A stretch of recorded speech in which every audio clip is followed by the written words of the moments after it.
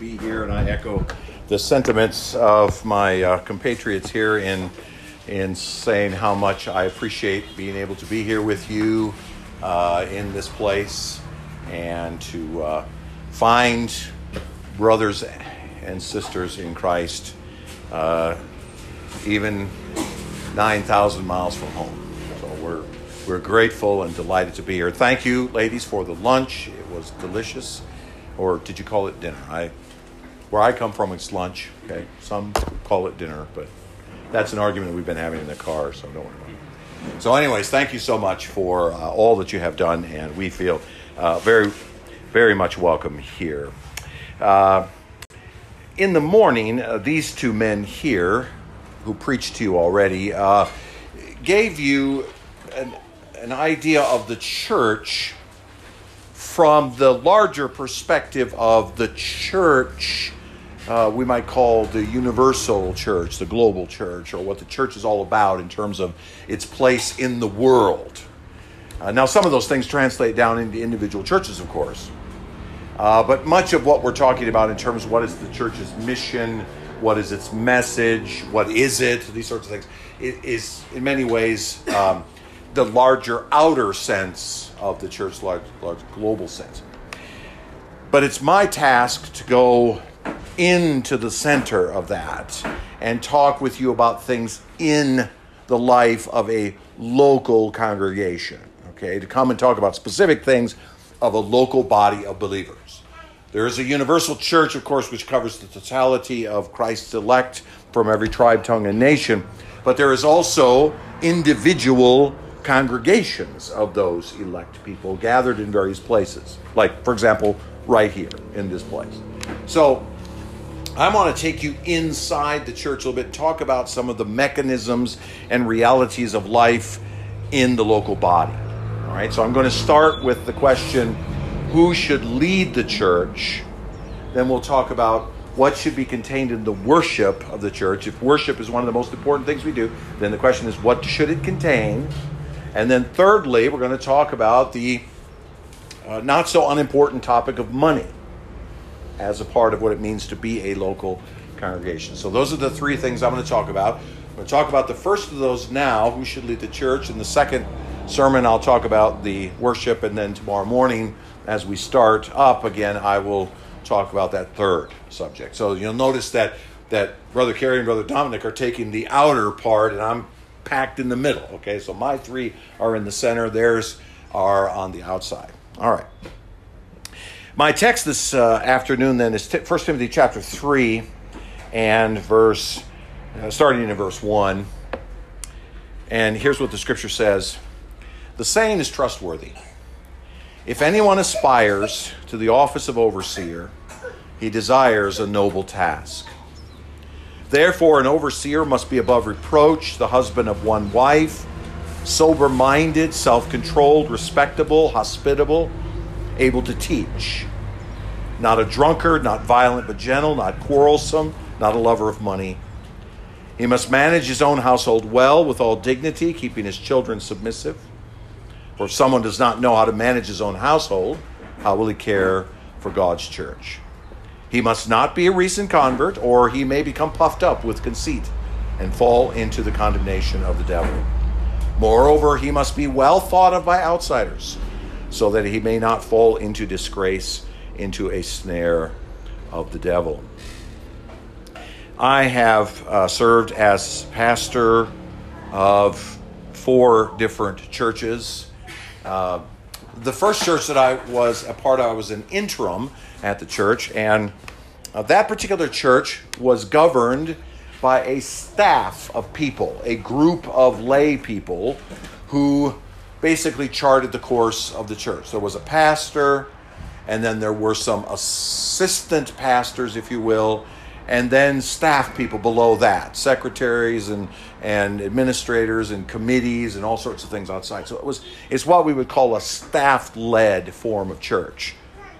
The second church that I went to was led by a group of deacons who believed that they were the ones in charge of the church. And they made it very clear that as a pastor, I reported to them. They were the head body of the church, and the pastor was subordinate to them. That is, by the way, very common in Baptist churches in America. The third church that I was in a rural area in the central part of the United States. And in that particular church, there was no leadership other than me as the pastor. I would call it we would call it a single staff church, one individual person. And all the responsibilities of the church fell on that one individual, me in this case. So I did not have anyone serving with me. Now, there were deacons in the church, but they didn't see themselves in leadership. They just saw themselves as men who you could call on once in a while for something if it needed to be done, and they'd take care of it. Okay. Now, all three of those, like I said, there's four, but all three of those are not biblical. They're not described by the New Testament. None of these is how Paul intended in writing to Timothy and writing to Titus, and then all the other letters where he describes various aspects of the church. None of those are indicative of what Paul would have considered the church to be. Paul would not have in any way asserted that a group of unordained deacons could take on the role of leadership in a church. That's not what he assumed deacons to be. So there is a fourth means, and it happens to be in the church, happens to be the polity in the church that I am now. And that polity is a elder-led church. An elder-led church. So here's what the New Testament argues is the proper format for the leadership of a local church. All right, here's how the New Testament says a church ought to be governed, what its polity ought to look like. The Bible establishes that the local church is to be led by a plurality of elders. A plurality of elders. A body of men tasked with the responsibility before Jesus to spiritually shepherd his church. A group of called men who lead the spiritual life of the church. And so the answer to the question who should lead the church is right there. A plurality of elders. Now let's explore that a little bit. There are two terms used interchangeably in the Greek for the term elder or bishop or overseer, bishop being the word used in the King James, overseer and elder used in other translations. One of them is episkopos, and the other is presbyteros. In fact, if those sound familiar, they should, because the Episcopal Church and the Presbyterian Church use those words directly to describe themselves. But the two Greek words are episkopos and presbyteros, and they are used interchangeably. They mean someone endowed with authority in the church. Now, the term episkopos connotes authority, an individual with authority. The term overseer or bishop, someone standing above and having authority over others, is the idea of episkopos. The other word, presbyteros, connotes a shepherd or a teacher, a leader of some sort. Okay? So when the two words are used by the Apostle Paul and others, they're put together as, used both as the title of an office and the role in it. So it's one thing to have a title, it's another thing to have a purpose and a role. Okay, so the two words are used, as I said, interchangeably in that sense. For example, in the passage I just read here, Paul uses the word episkopos. And he's using it in the singular because he's describing the office itself, right? If anyone aspires to be, if anyone aspires to the office of overseer, he desires a noble task. So he uses that word to describe the idea of the office. In Acts chapter 20 and verse 17, the word presbyteros appears in the plural then, referring to the work of elders as a whole. Okay, so there's an office with a title, and there's a work that comes together which is made up of a group of men. All right? So, as I said, the two words are used interchangeably in the New Testament, but they're most often used in the plural. Most often used in the plural. Multiple men serving in this role in a local body. Now, that may not be such an issue for you. In the Reformed churches that we have examined in our trip here through Kenya, there has been multiple men serving in elders in each of those churches. But I can assure you that there are many Baptist churches that consider the pastor to be a pastor, and they don't see a need for other pastors / elders / overseers in the church. In other words, they endow the one man with all the authority, and they set him aside and say, he's the guy, and he's the one that leads the church. That's not what Paul argues in these words. He argues that the church is to be led by a group of men who have been called and set apart for the purpose of leading the churches spiritually. Now, this idea of eldership goes all the way back to the very beginning of Scripture. In fact, the concept of eldership begins during the history of Israel. You can go back in the Old Testament, you can see it very clearly. The concept of elders is already in place while the Israelites are in Egypt. If you look at Exodus chapter 3 and verse 16, it speaks about elders amongst the people that were there in Egypt, even in slavery. We see God appointing elders to assist Moses in his duties of judging Israel after the Exodus in Numbers chapter 11. Remember, he was trying to do all that by himself, and his father-in-law came to him and said, no, you shouldn't do that. Appoint men to help you with that task.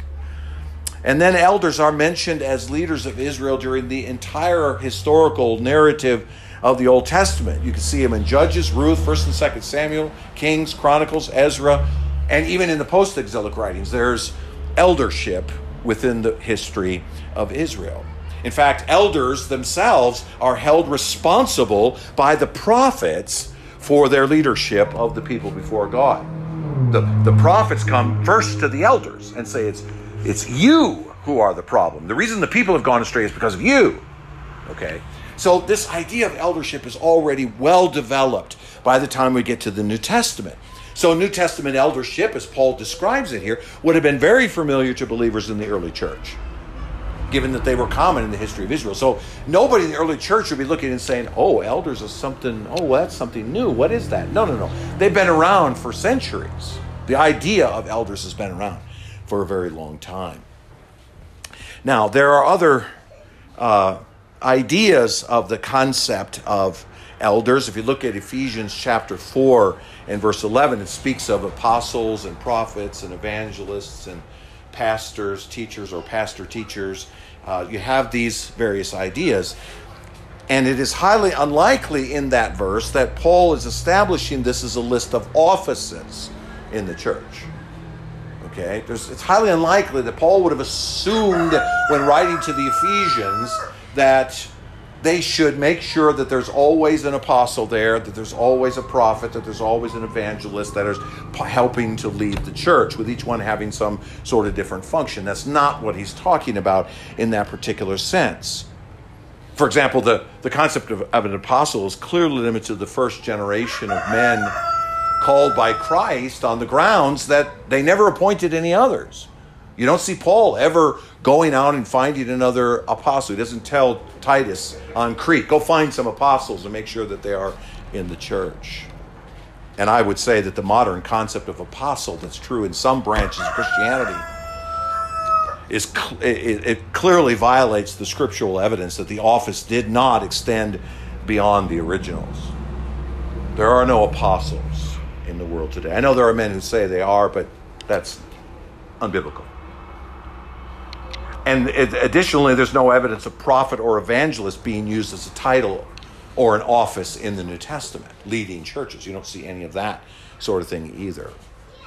So, eldership then would have been a very familiar idea to the Israelites to the church, as Paul would have taken the concept out of Israelite history and used it in the church. They would have understand that. So the passage that I read here in 1 Timothy 3 gives us a set of qualifications that an elder must have. Because the first question you should ask is, okay, if there's to be a plurality of elders, then what are those men to be? Okay. Now notice, I didn't say what those men are to do. I said what those men are to be. Okay. What is their character? What is their nature? Okay. We could have a great deal of discussion about what they do. And we will as we go along. But for now, I want to just talk about what they are, because that's what Paul does here. search this list, and there's only one spot in here where he actually intimates as to what an elder should be doing. All right, so I don't have the time to go through the entire 7 verses and exegete it. That would be like 17 different sermons. All right, so let's just start with a few of what I think are the most important aspects of what an elder is supposed to be. In verse 2, there are several that we'll focus our attention on. First, Paul says that an elder must be above reproach. The word that's used here is a word that means free from accusation, having a good reputation, okay? Being blameless. Now, blameless doesn't mean sinless, obviously, because where do you find a sinless man that could act as your elder? Well, they don't exist, right? Because there's no man on this planet other than Christ himself who ever's been sinless. So Paul clearly can't be saying an elder has to be sinless. What he is saying is that he has a good reputation. He's someone who is of such good reputation that even his character flaws and his sins, and they may be many, do not cast any sort of disparagement upon himself, his position, his message, or the church itself. In other words, he should be a man who has such a good reputation to outsiders, a good reputation both outside and inside the church. I think this is inside the church. That he is, we could look at him and say, yep, he's a flawed man. Yes, he has certain sins. He has certain things that he doesn't see in himself. He has certain things that are sinful, but that doesn't detract from him having the authority to preach to us and shepherd us and guide us. It doesn't take away from his role as an elder. He's above reproach. He has a good reputation there. People see him as trustworthy and reliable. His public persona is one of a good character. People see no contradiction between his life and his message. He walks the walk. What he says, he does. What he preaches to his congregation, he does himself. People see him as a leader, and they're willing to follow his example. They see him as someone who's willing to lead, and sometimes to deal with difficult issues that require him to step out and deal with those kinds of things. We'll talk more about that as well. He's not a hypocrite. People see him as one who builds up the church rather than making it an object of scorn. He doesn't become a focus in such a way that people will look at the church itself and say, oh, that's that church with that guy and that guy. Oh, we know about that guy. We know what he's about. And so, therefore, his whole church is thrown on the trash heap along with him. In other words, the reputation of the church does not suffer because of the reputation of the man. Okay? Now, again, we're talking about a plurality of elders. We're talking about multiple men who are drawn together to serve in this role, a group of men who serve, but they're all men of good reputation, above reproach. That's number one, Paul says. Number two, Paul says that this man must be the husband of one wife. Now, the phrase itself in the Greek is rather difficult to translate into English because the nouns for husband and wife are words which can also mean man and woman. So it's a man who must have just one woman. Okay, so the proper translation, or probably the best translation of this, be that this is a one-woman man. A one-woman man. Or say it like this, a one-wifed husband. A one-wifed husband. A one-woman man, a one-wife husband. Okay. Now, is Paul insisting here that an elder must be married? Is that what he's arguing? Is he saying that he must be a married man? Given the context and the Greek construction, it is very likely that Paul is only referring here to the reputation of the man as it is seen in his single most significant relationship. Because if you're a married man, what's the most significant relationship that you have? Other than your relationship with Christ, what is the most important one? Of course, that's your spouse, right? That's your wife or your husband. And so this is probably Paul referring to here to the reputation of the man as it's seen in one of the most significant human relationships that he holds. And given Paul's larger theology as seen throughout his letters, it's very unlikely that Paul is insisting here that an elder must be married. It's not his main point, because it would contradict his own teaching in 1 Corinthians 7:7 and 7:32-35, where he speaks about singleness and the value of being single, and how you can dedicate yourself fully to the Lord if you don't have a spouse to deal with, if you don't have a wife that you're having to take care of. You can put your whole life into the ministry. So it would contradict Paul himself if Paul is insisting here that an elder must be married. No, he's probably here suggesting that the issue here is the character of the man as it is seen in that one very significant relationship. One very significant relationship. And I'm convinced that Paul includes this because he knows that the vast majority of men who serve as elders would be married. Because the vast majority of men are married. And so the logical conclusion is that an elder would be someone who is married, likely. And so you could look at his marriage, and his marriage would be an excellent evidence of his faithfulness to the church. You know, later on in this same section, Paul talks about the fact that if a man can't manage his own household well, how is he going to govern the church, right? And we kind of think about that and say, well, that's like, okay, what is Paul doing about his children? Or what is the elder doing about his children, right? But what if that is also a man managing that most significant relationship with his wife? I mean, if he struggles in his marriage and struggles to be a man who remains faithful to his wife and lives out the Ephesians 5 picture of what it means to be a self-sacrificial husband, that should tell us a lot, shouldn't it, about whether or not he can lead a church, if he is, after all, the head of the church. Now, another, of course, significant point that shouldn't be overlooked here is that Paul is clearly making it a fact that an elder must be a man.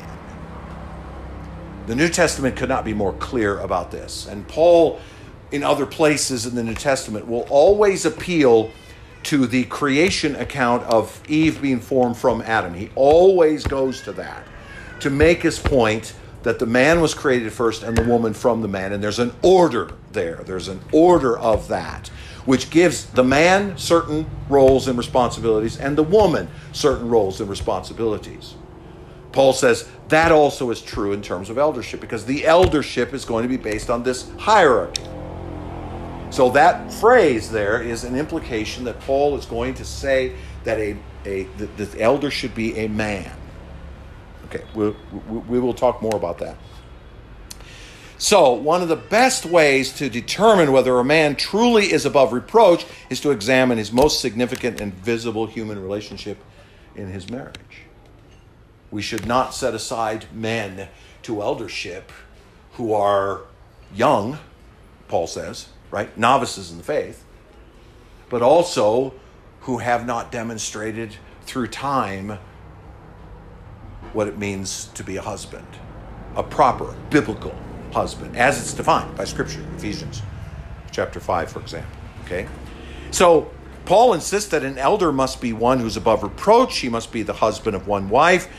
But Paul also goes on to say that the man must be both sober-minded and self-controlled. Now, I'm putting those two together because I think they fit together like this. The term sober-minded means prudent or moderate. Literally, the phrase means safe in mind. Safe in mind, meaning his mind is safe. All right. The second phrase, self-controlled, is thinking here.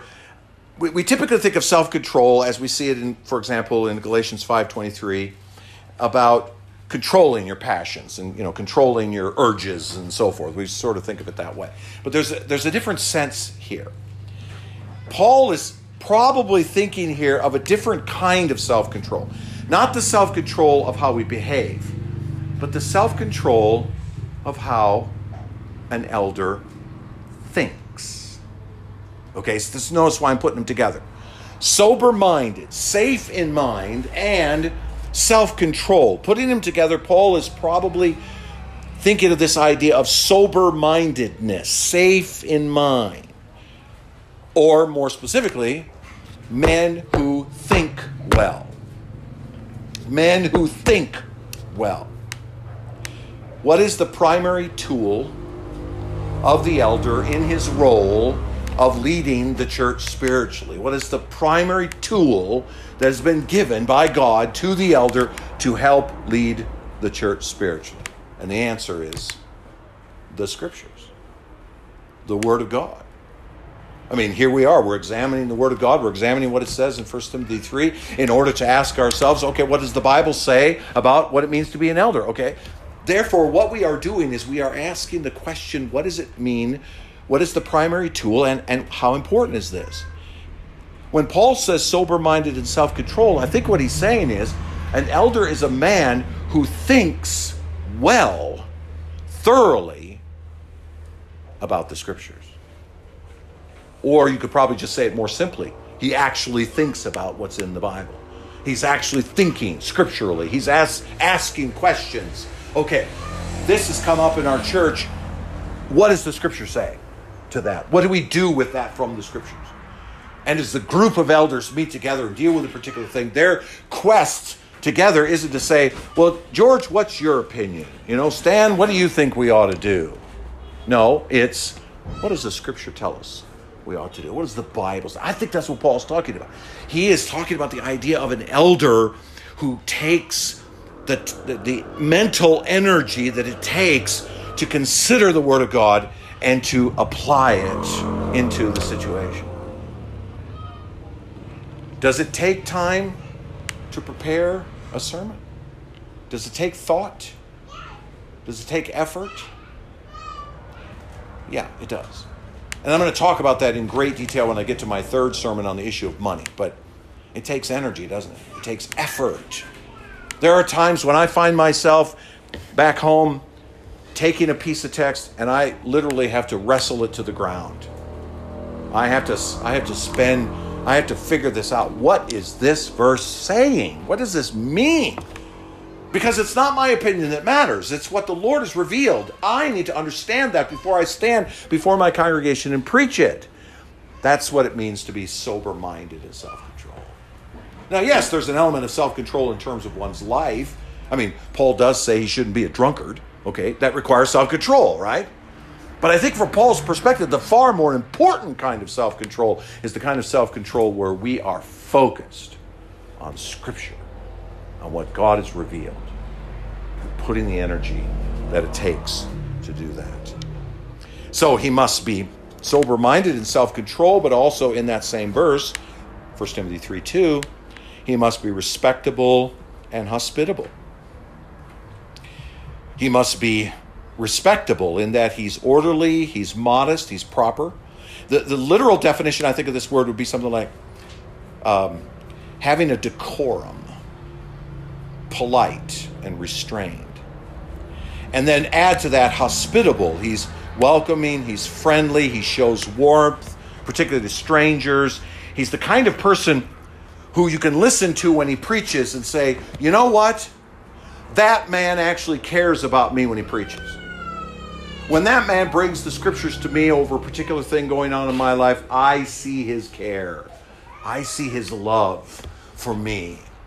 He's not just taking the Bible out and using it as a hammer to beat me over the head to make me do what I'm supposed to do. He's bringing the Word of God out of a deep sense of love for others. He's hospitable and warm to his congregation. And they want to listen to him because he is these kinds of things. Which leads then to the last of these in that same verse, 1 Timothy 3:2. He must be able to teach. Now again, that's the only one in there that actually speaks of a particular thing that the elder does, right? Because all we've been talking about is who he is. Not what he does, who he is. But in this case, Paul is talking about the man being able to teach. He is skillful at instructing. He has an aptitude of applied scholarship. He's able to take concepts and make them understandable by others so that they learn. Now, does it not seem reasonable that Paul is assuming here that a man that is able to teach is also a man that is able to learn? Because you cannot teach others what you do not know. You cannot teach another person what you do not understand. So able to teach has the corollary able to learn. Having an aptitude for learning. Understanding deep concepts. And then communicating those concepts. And Paul says, be able to teach with all patience. Patience. Because I don't know about you, but it is rare that someone learns something from me the first time they hear it from me. No, human beings are designed to learn by repetition. By repetition. We go to church every Sunday, and we sit under the preaching of the word every Sunday because we need to hear it again and again and again, and that requires patience on the part of the man. You know, it's many young men come out of seminary and they come to their first church, right? They're all excited about their first church. They get to preach there. Now they walk to the pulpit with their sermon, and they've got notes 40 miles long, and they're ready to deliver this grand sermon that they have put together because they have gone to seminary, and they preach it, and it's the most boring thing on the planet, and nobody ever gets anything out of it. Yeah, he spewed massive amounts of information on his people. He gave them every Greek term that was used here and everywhere else. But they didn't learn a thing. Apt to teach is not the ability to spew information. Apt to teach is the ability to communicate difficult biblical concepts into the minds and hearts of an audience. Now, I'm absolutely convinced, and I think my brothers would agree with me, and I think you would too, that the only men who can do that are those called and gifted by the Spirit of God. Not everyone can do that. But that's why Paul puts it as a qualification. An elder should be apt to teach. And I would also suggest that apt to teach also has the connotation of not only knowing how to teach, but wanting to. Being apt to teach is a sense of, I want to help people understand Scripture. So the heart of an elder isn't just his ability to communicate, but his desire to communicate with others. I love to preach. I love to stand before my congregation on Sunday mornings and open the Scriptures before them and preach. And not because they pat me on the back for it, but because I want to share with them what it is that I have learned from the Lord in my own study during the course of the week, and see their lives affected by it as well. There's no greater thing in seeing what the Spirit of the living God does in the hearts and lives of people when the Word is delivered to them. The primary job of the elder is to teach. The primary job of an elder is to teach. Brother Carey told us a little while ago that the task of the church, the mission of the church, is to make disciples of the nations. And what did he call a disciple? He called a disciple a learner, sitting under a teacher. Therefore, God has set aside, the Spirit of Christ has set aside elders to this task, to teach. Let me say that differently. Let me say that like this. All other functions of the job of the elder, important, but all other functions pale beside the awesome responsibility an elder has to teach his people the whole counsel of God. Everything else is secondary. I saw not too long ago a survey that was done by a church, by someone who was a church examiner. He does polling of the church, okay? And he asked pastors, what is your number one complaint about being a pastor? Your number one complaint. And the number one complaint, far and away, was too much work, and I'm always feeling burned out. Never can get it done. I'm working 60, 70, 80 hours a week to accomplish my job, and I'm worn out. I never get a vacation. I never get away. But I would tell you, my friends, that the reason why that is because so many pastors think, so many elders think, that it's their job to take on all the responsibilities of the local church. This is why a plurality of elders is important. The other elders at Grace Fellowship, the church that I pastor, those other elders have said to me, listen, we brought you in as an elder because we're going to give you one task and one task only, and that is to preach. We will take care of all the rest of what needs to be taken care of in the church. And the deacons will take care of all of the challenges of the day-to-day busy work that needs to be taken care of. But in terms of shepherding the people of the church, we're going to handle that. You go to your office, shut the door, read the text, pray, meditate, wrestle, whatever you got to do to come out on Sunday morning and bring us a message. The elder's primary job is to teach his people the whole counsel of God.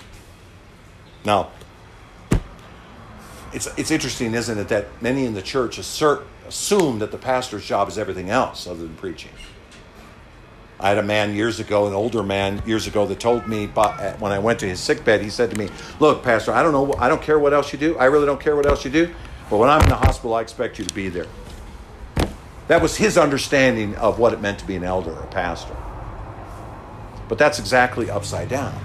That's exactly upside down. The people will often chafe against teaching as the primary task of the elder. No. We don't want an elder who teaches us. We're not interested in men who teach us. No. We want men who counsel us and give us therapy, and they make us feel good about ourselves. We want a man to come and just sit beside us and pat us on the head and tell us platitudes that everything is going to be fine. We don't want him bringing scripture to us. We want him just bringing platitudes to us. Paul says it, remember, in 2 Timothy 4, for the time is coming when people will not endure sound teaching, but having itching ears will accumulate for themselves teachers to suit their own passions, and will turn away from listening to the truth and wander off into myths. And here's what he says to Timothy next. Listen carefully. As for you, always be sober-minded. Endure suffering. Do the work of an evangelist. Fulfill your ministry. And what was that ministry? Preach the word. That's the job of the elder. He is not only to be apt to teach in the sense of able to do so, but it should be his desire. It should be what he wants to do. The true reputation of an elder is not determined by his community relationships or the strength of his marriage, but by his unwavering passion to advance the spiritual well-being of his flock through the God-ordained means of teaching. The elder has been called by God to bring the people of God into full maturity in Christ. Read the verses beyond Ephesians 4:11, and Paul will make it very clear of what the teaching is to do. It is to lead to spiritual maturity in Christ. So these are some of the qualifications. Notice I didn't have a chance to go through all of them, but I did give you a number of them. I think the most important ones through all of this. Now, very, very quickly, let me add to this that the elders of the church should be supported by the deacons of the church. There's two offices listed in the New Testament. The first of those offices is elder. The other is deacon. And they're mentioned, of course, in 1 Timothy 3, 8-13. We see it also referenced by implication in Acts chapter 6. This particular office is a supportive office. Now, you remember I said that one of the churches that I pastored was governed by deacons, in the sense that the deacons stepped up and thought that they were in charge. And that is a very popular view in Baptist churches in the United States. But it's not biblical.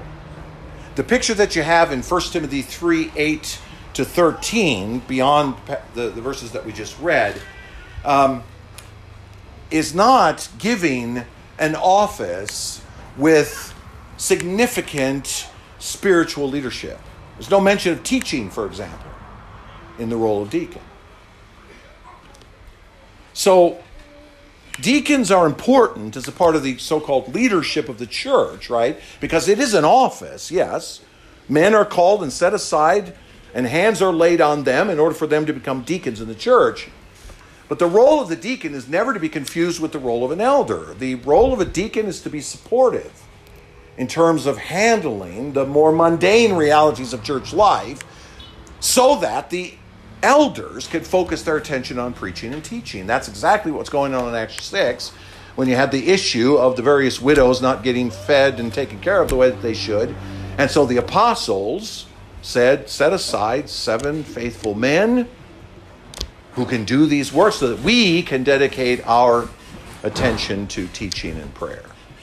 Okay, so the elders focusing on teaching and prayer, governing the spiritual lives of the people, and the deacons taking care of the more mundane realities of everyday life, meeting the physical needs of the church and its people.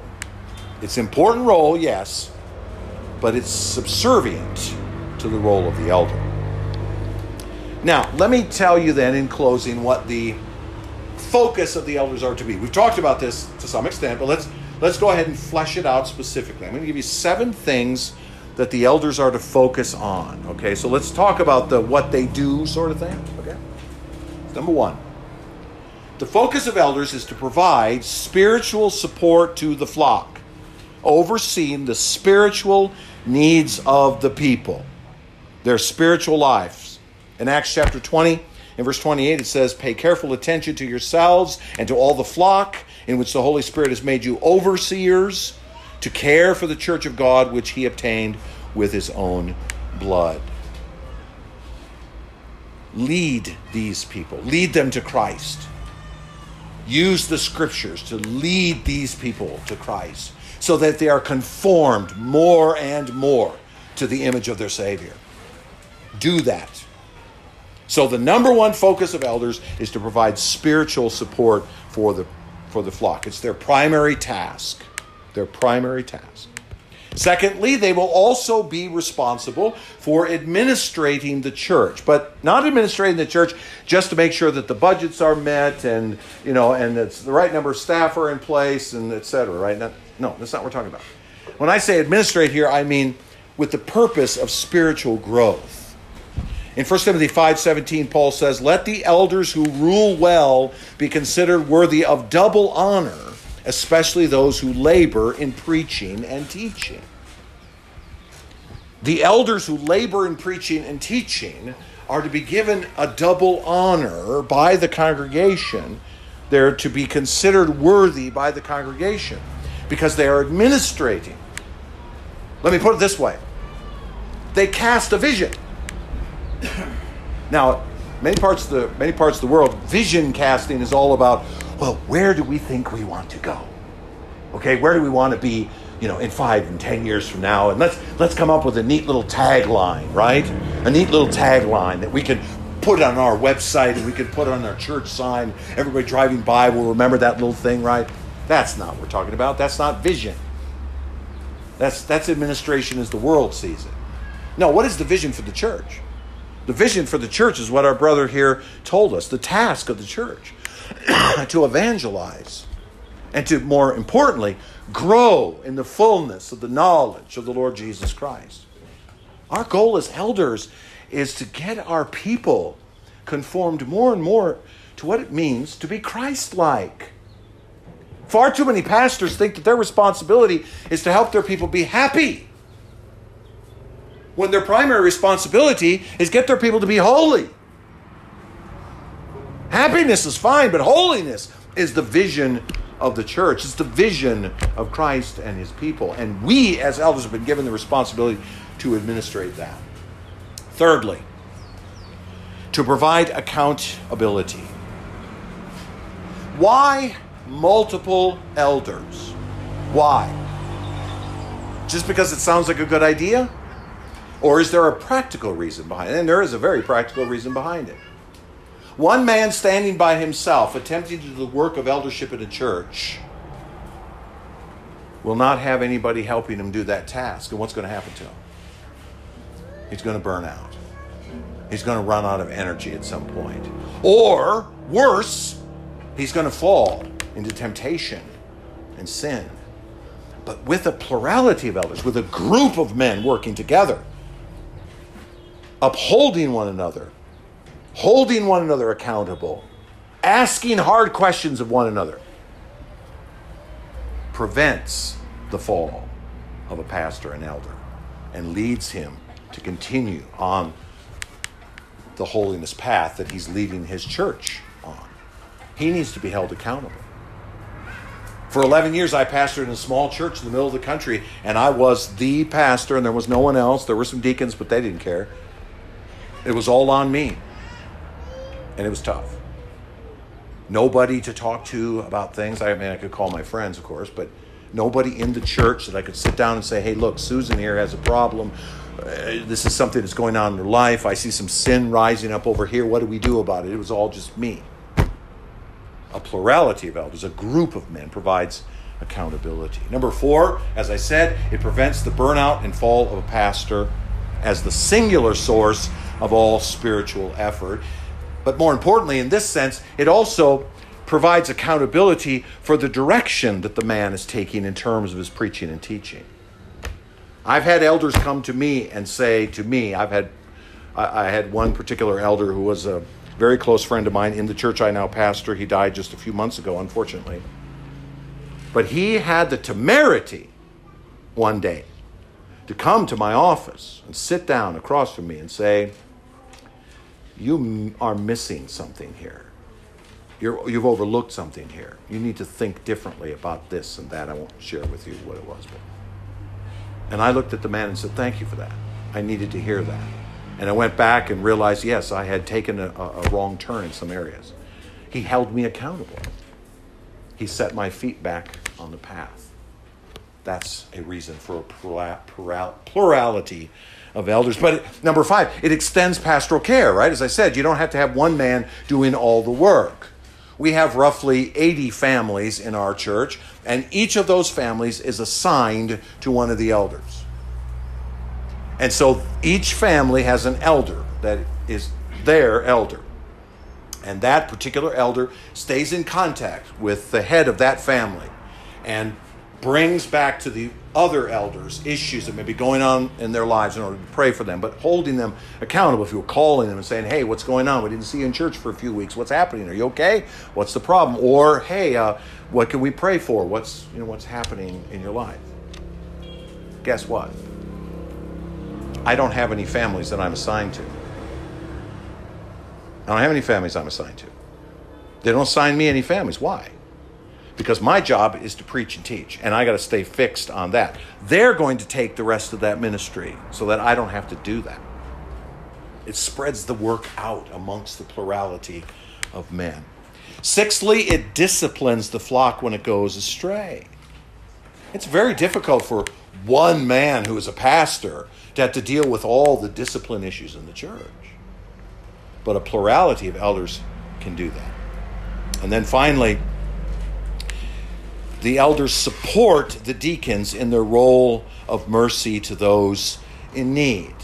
The elders can stand behind the deacons and say, okay, here's some things we need you to deal with, but we are giving you the authority. We're delegating to you the responsibility to handle these sorts of things. In our church, for example, we have a benevolence ministry that takes care of the needs of people who are in needs of financial assistance or those sorts of things. And we have, as elders, we've delegated that to the deacons. Your job, you do that. You take care of that. Okay? But we'll stand behind you. We'll tell you what resources you have available. We'll make that, but we'll leave that to your hands because that's all part of just dealing with people in that sense. We're going to be concerned with teaching and support. The Bible is clear. The New Testament is clear that the church, the local church, like this one, is to be led by a plurality, a group of men who have a vision for leading the people onward to holiness through the teaching ministry. And Paul gives to us a picture of what they are to be as men. And so we should strive in our churches to make sure that our churches have a polity which matches what the New Testament says. Amen? Let's pray together. Father, I thank you for the church. I thank you for this institution that you established, this organism, the very body of Christ himself. And you have left instructions for us in your word about how it is to be led. So let us be faithful to your word. Help us, Father. Remind us from Scripture that our job as elders is to lead the people of Christ more and more into his image. Help us to do that. Help us to do it as a plurality of men. Father, my prayer would simply be this. You call out the men that are to step into the role of elder. You call them out. You know who they are. You've gifted them by your Spirit. You've given them the ability to teach. You have pulled out men and set them apart as men who are above reproach, who are sober-minded, self-controlled. Father, call them out so that every church is faithful to the picture that we see in the New Testament of how a church is to be led. Thank you for allowing us to consider this topic, O Lord, and thank you for your Spirit bringing it to us. It is in the precious and holy name of Jesus Christ the Lord that we pray. Amen.